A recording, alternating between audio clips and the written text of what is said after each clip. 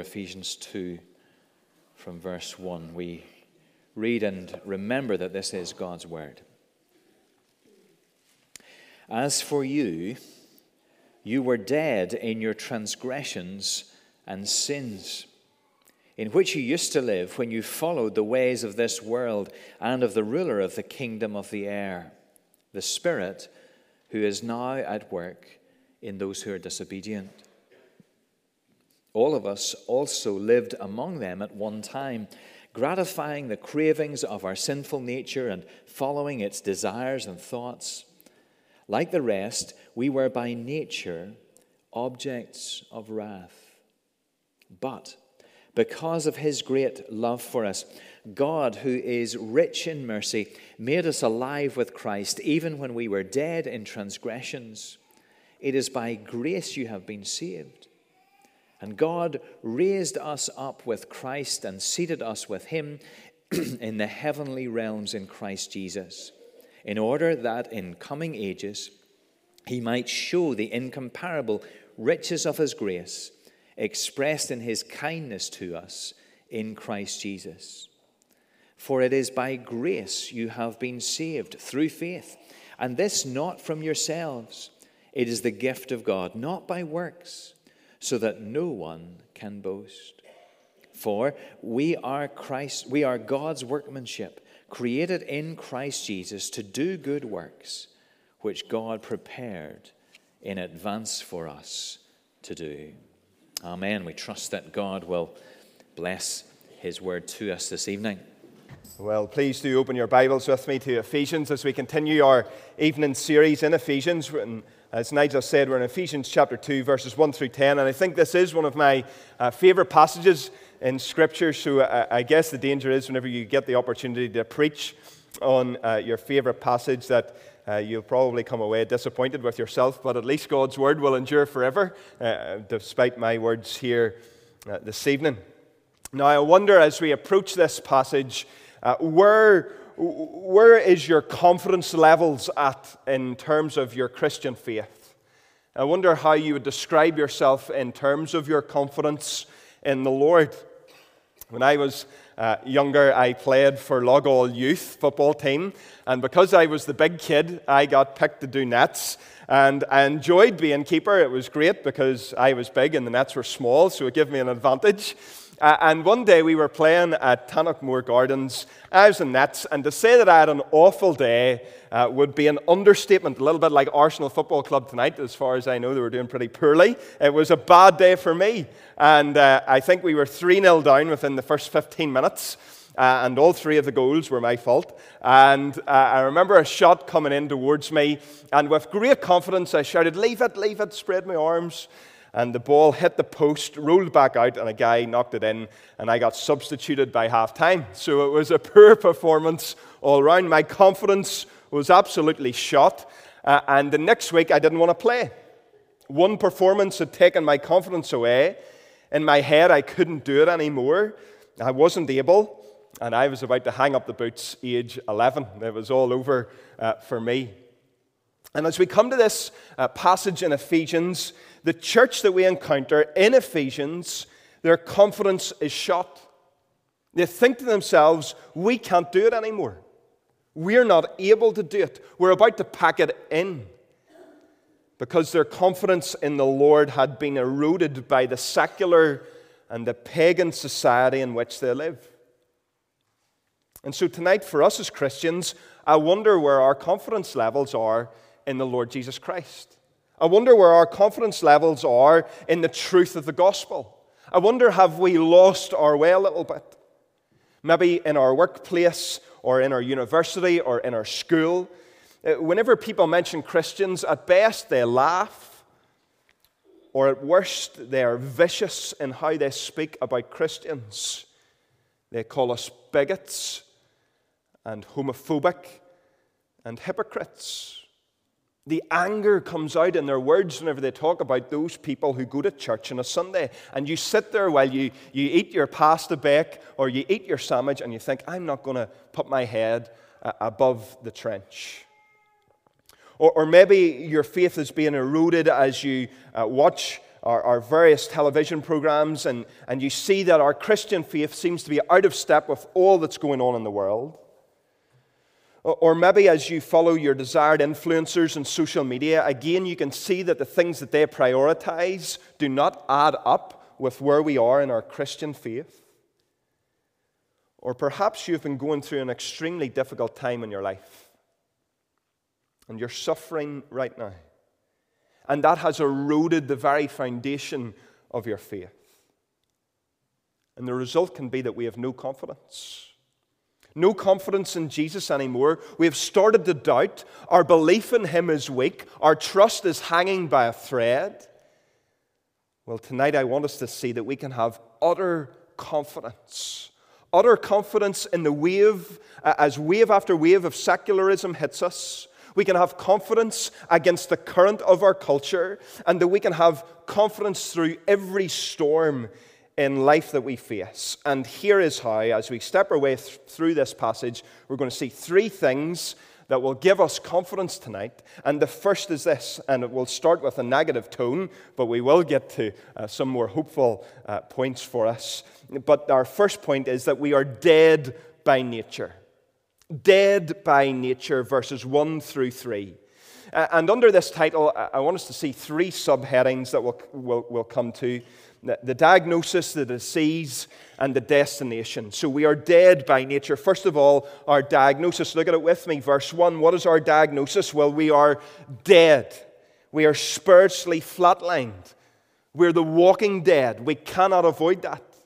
This is who we are from the moment of conception. We are alive in a sense, but we're also dead. If we were to think about it like this, we're all deceased.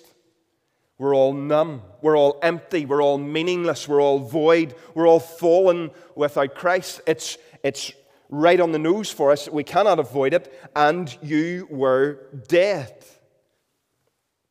I don't know if you like zombie films. I don't really like zombie films, but I thought it would be the best way to try and illustrate this is to think of a zombie. A zombie in many senses, and they're not real. Sorry to put that out there if anybody thinks that they are. A zombie, in a sense, is this creature that's alive, it's moving, but it's also dead.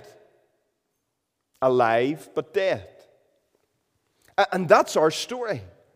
In a sense, we all are dead. Humanity is gaunt, staggering around, alive, but not living. And so whenever we come to Ephesians chapter 2 and we read this opening verse, it's against everything that's going on in our culture, isn't it? Because the age in which we live, the best age to have been a human and to be alive, as we live in an era that says we got to live our best life, or living our best lives. Well, whenever we read this, it makes no sense then to us. You were dead. We are all dead.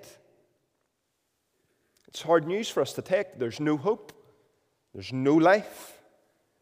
We are the walking dead. That's our diagnosis. And secondly, we're going to see our disease here in verse 1. If we're dead, what's the root of that? What's the reason for it? Well, the disease that we have, verse 1, you were dead in what? In your trespasses and sins. We are dead. The air that we exhale is the air of disobedience. We're sinners. And what we do is a consequence of who we are. That's really important for us. It's flowing out of us. Our actions come out from us. We sin because we are sinners. We are not sinners because we sin. That's really important for us to get the right way around. We sin because we are sinners. Our practice flows from our nature. And so what does Paul tell us here? Well, we walk with the world, don't we? Verse 2, in which you once walked, following the course of this world. Do you see that? We're all in this broad path that has been illustrated for us. We're following the course of the world, and we follow our leader in the world. And who's our leader? Well, it's Satan himself, following the prince of the power of the air. See, this isn't just some sort of neutral fairground or fairy tale that we're walking through in life.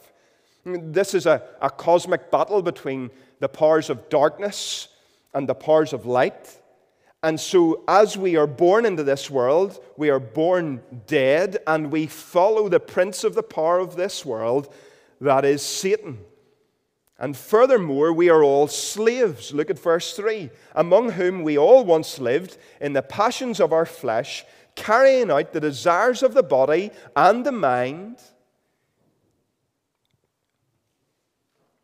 It's the dead leading the dead, the blind following the blind. And we give way to our fleshly desires, don't we?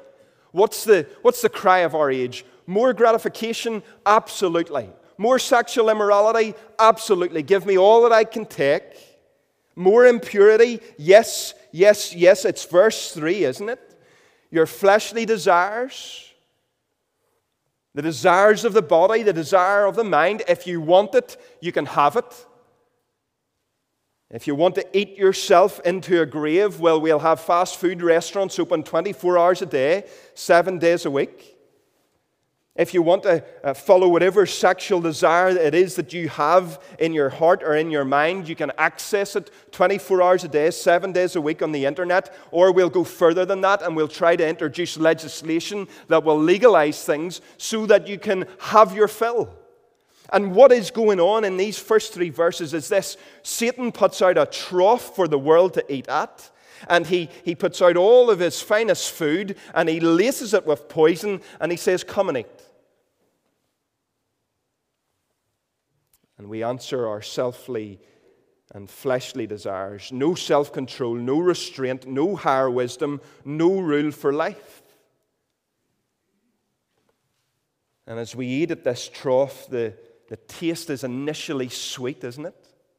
It feels good to say yes to what's inside of us, to the desires that we have. But as we have said, this food is laced with poison. And it takes us on a walk straight to our graves. Look at the destination. Verse 3. And you were by nature children of wrath, like the rest of mankind. Our eternal end, by birth, is hell. We're under the wrath of a holy God. And this is our story.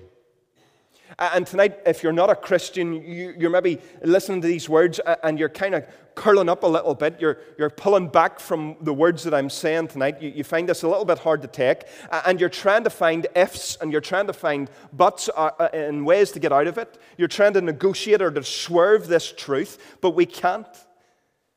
This is who we all are. It's not for some, this is for all. Verse 3, among whom we all once lived. There are no exceptions, no one born different. And so this is a sobering truth for us tonight. Dead, diseased, and destined for wrath. You want to understand the brokenness of our world. You want to understand the mess that we have around us in a national sense, in an international sense, in a local sense, in your home sense, in your own life, in your own heart sense. Then all you need to do is read the first 3 verses of Ephesians chapter 2, and you will see what the problems are. We're dead by birth. And as we come to the end of verse 3, what do we expect to read next? Well, I think for all of us, we should expect to read verse 4, and it should come something like this. And so God in His justice wields His sword, and He strikes dead every human being. They're all under judgment, and that's it. He draws a line. But it's not how it goes. This brings us to our second point, that we are alive by grace. We're dead to begin with. Now we're alive by grace. And this is taking us on a journey. Paul's stepping us through, helping us to see our confidence. And so this is from verses 4 through 9. It's true, isn't it, that only when you've been in the storm can you appreciate the calm. Only when you've been on choppy waters can you appreciate the stillness.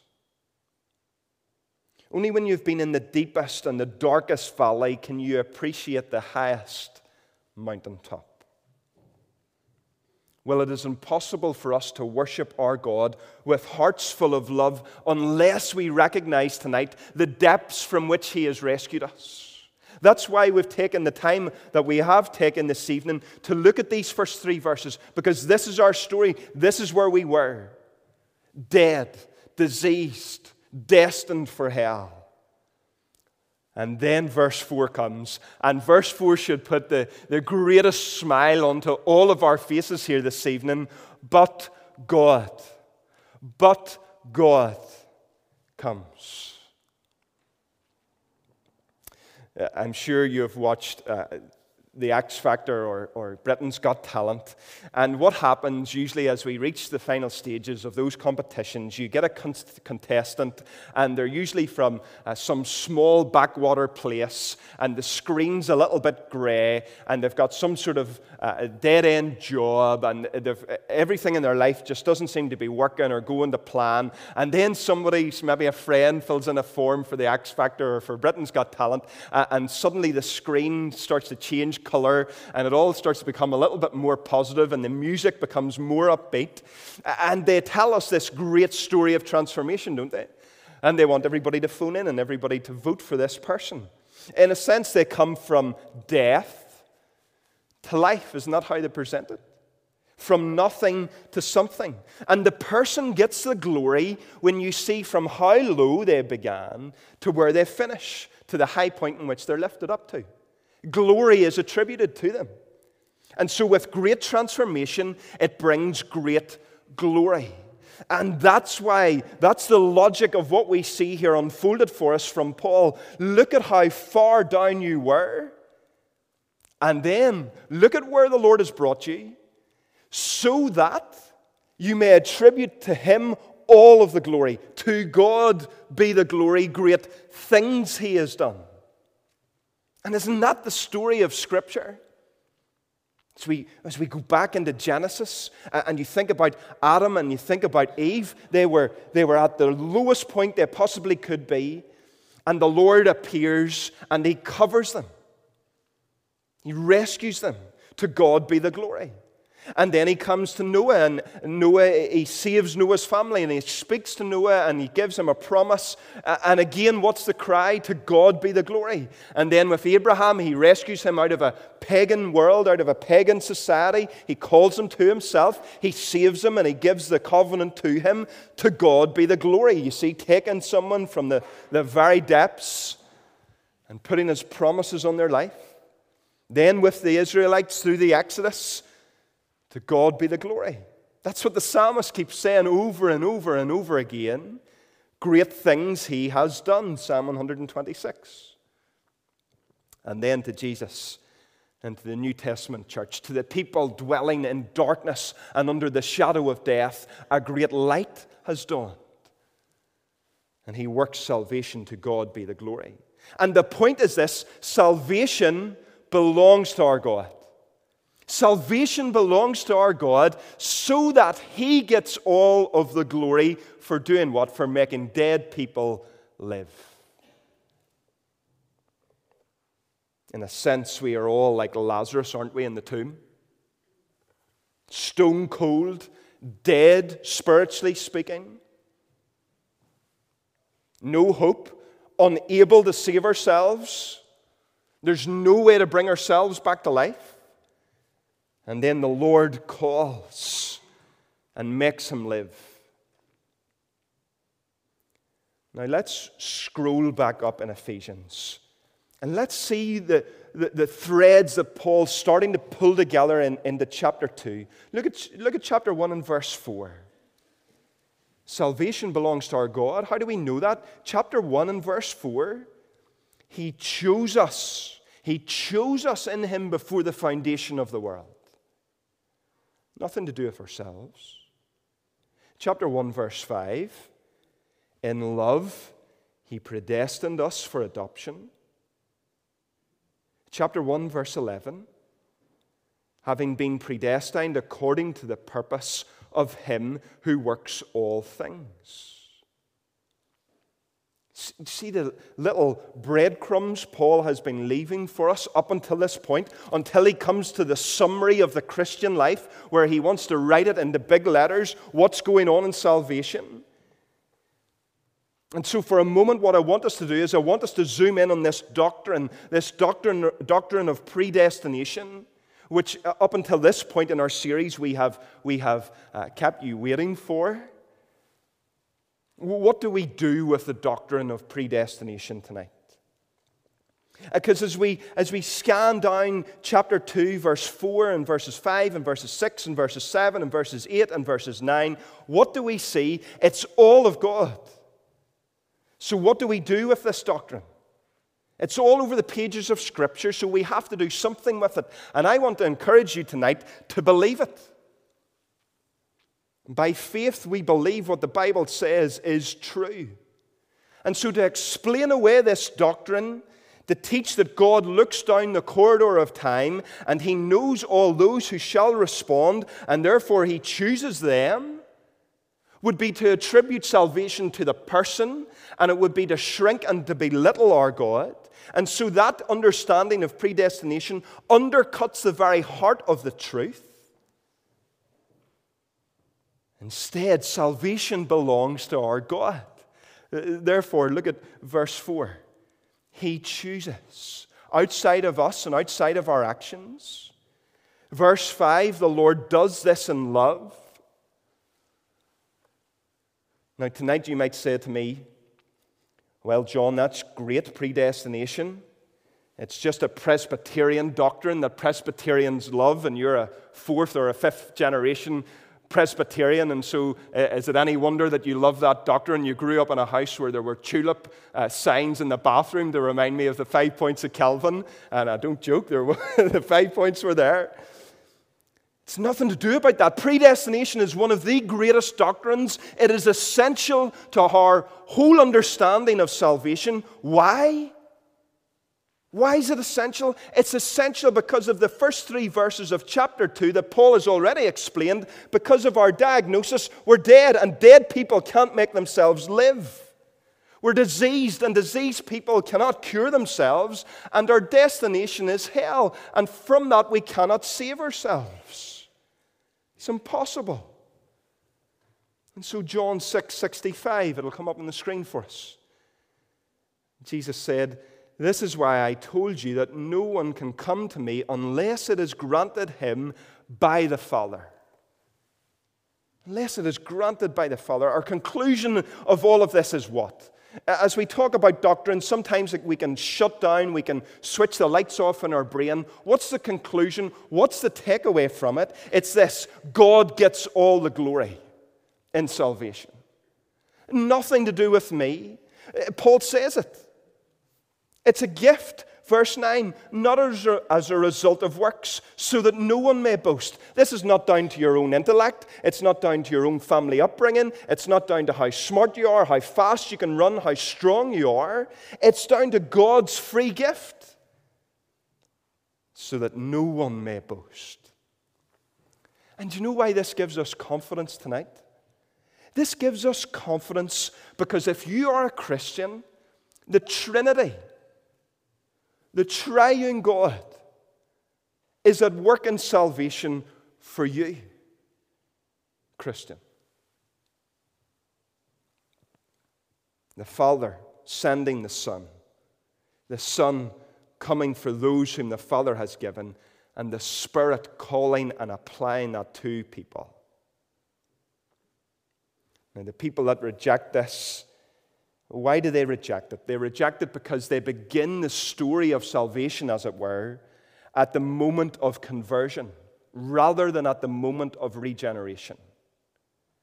What do I mean by that? Well, they begin their story from the moment that they respond in faith to the Lord, and they don't, as it were, trace back to what happened beforehand.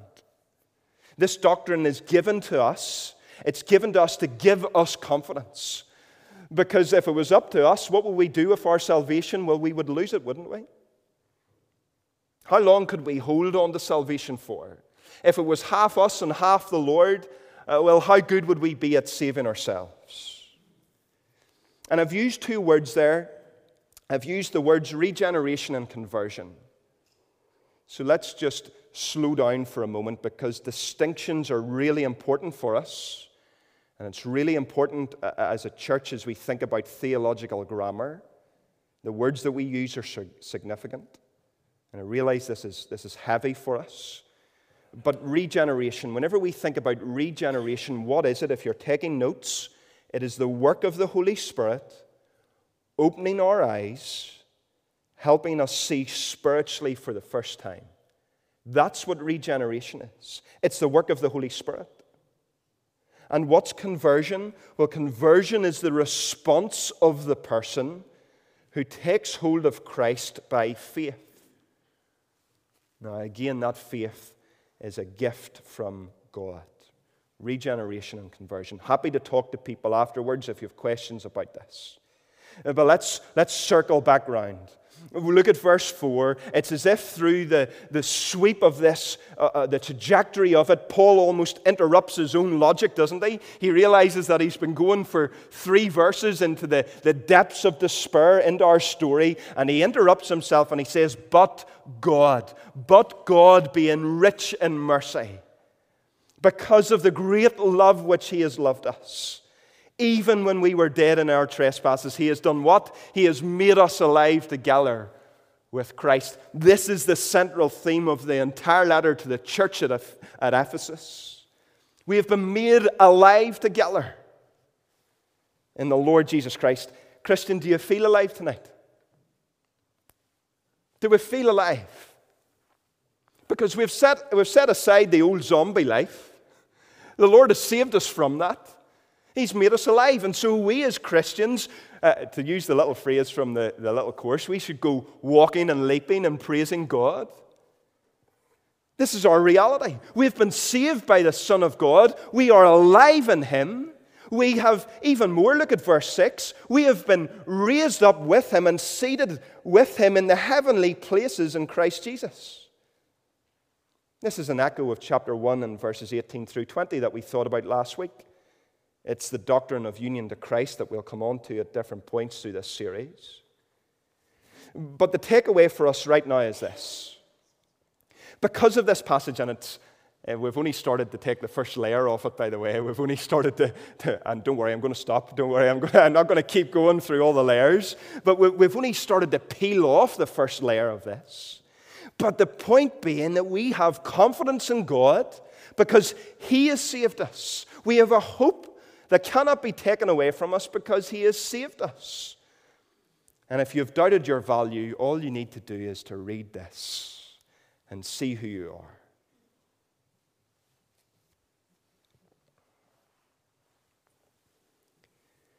And so if someone in the future asks you, would you share your testimony for us?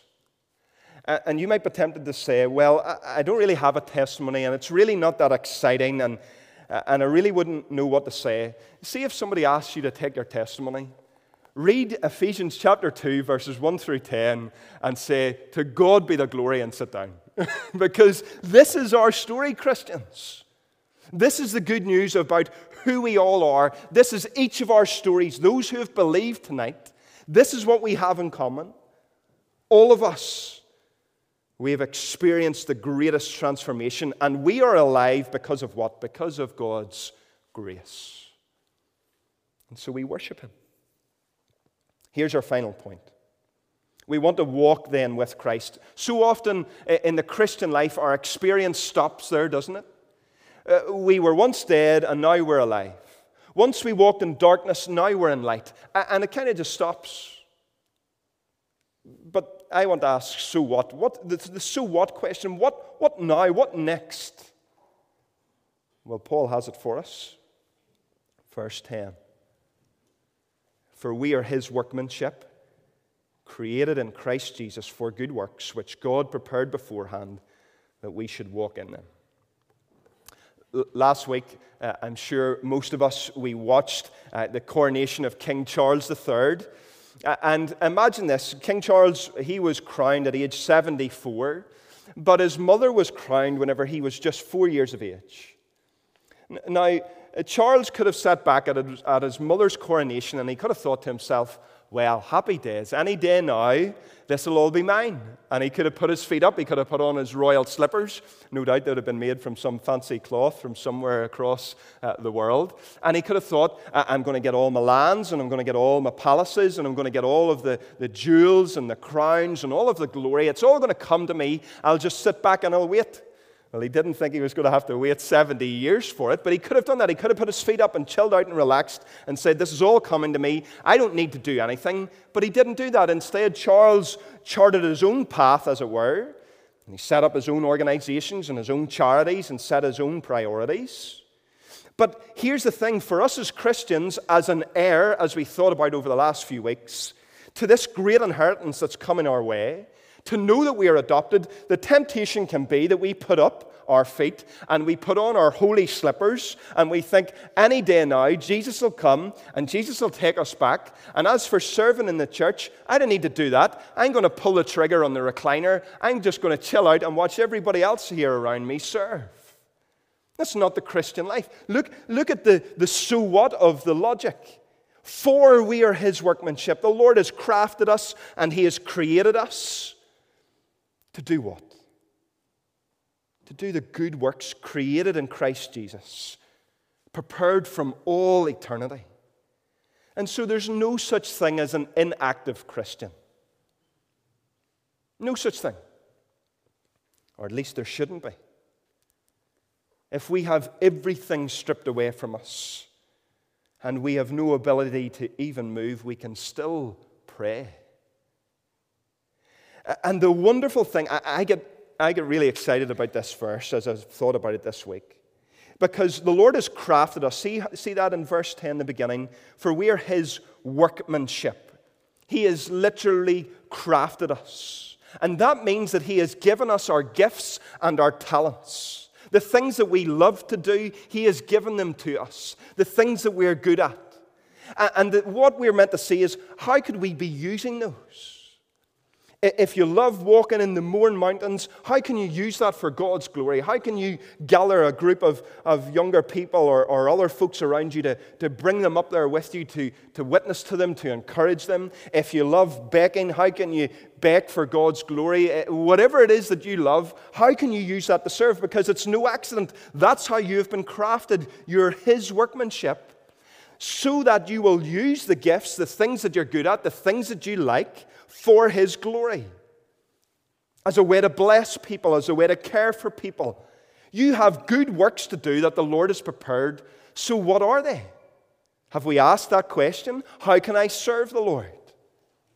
How can I honor Him in my workplace? How can I honor Him in my church? How can I share the gospel? What can I do, Lord? What is it that you have set out for me to do from all eternity? What are the good works that you have in store for me to walk in? Show me, Lord. Help me. And it's exciting for us because what we see in this is the sovereign hand of God. There are good works prepared for us to walk in, and so we must go and walk in those. That means that all of us here have a purpose, and it also means that no matter what is round the corner for us, whether it's good or whether it's bad, whether it's hard or whether it's easy, there's still good work for us to do, isn't there? As we face a diagnosis and we go on to a ward, where's the good work, Lord, for me to do? As we face some of the hardest circumstances in our lives, there's good work prepared for us to walk in. And the Lord, how do we see this? The Lord sends us out into the vineyard, doesn't He? He saves us and He sends us out. And sometimes in the vineyard, it's really easy, isn't it? It's like working in the cool dew of the morning. It's beautiful. The sun's up, it's cool, it's nice, it's easy. But sometimes we find ourselves in the midday sun, don't we? In the midst of the vineyard, and there's thorns and there's thistles all around the trees, and there's wasps and there's snakes, not in this country but in other countries, and there's snakes and there's things that want to kill us and bite us and harm us, and it's hard and it's tough and it's difficult. But there's work for us prepared to walk in. And then, one day, the Lord will say, come on, rest. Come on home. Your work is done. But between now and then, there's grace for us, so we should walk in it. And with this we close. Have we confidence tonight? Have we confidence to face all the trials that will come our way? Have we confidence to hold on to our faith, to own our Savior in the workplace, in the university, in the school? Well, our cry should be absolutely. Because of what the Lord has done, because the Lord being rich in mercy, do you see that? He's got storehouses and storehouses and storehouses of mercy. He's rich in mercy, and so He deploys it to us. He gives it out to us freely, giving us His mercy because of His great love. He pours it out, a good God, drawing His people to Himself, saving us by grace. And so when the pressure comes, we remind ourselves of this story. It's to this passage that we go often. It's this passage that brings us down whenever we get puffed up. It's this passage that lifts us up when we're downcast. It's this passage that lays out the path for us whenever we're lost. And it's this passage that shows us the greatest transfer that's ever happened from death to life. From God's wrath to His love, and from the power of the evil one to being sustained by God's grace. This is the Christian life, and what a life it is. This is my story. This is my song, praising my Savior all the day long. And if you're not a Christian here tonight, this can be true for you too.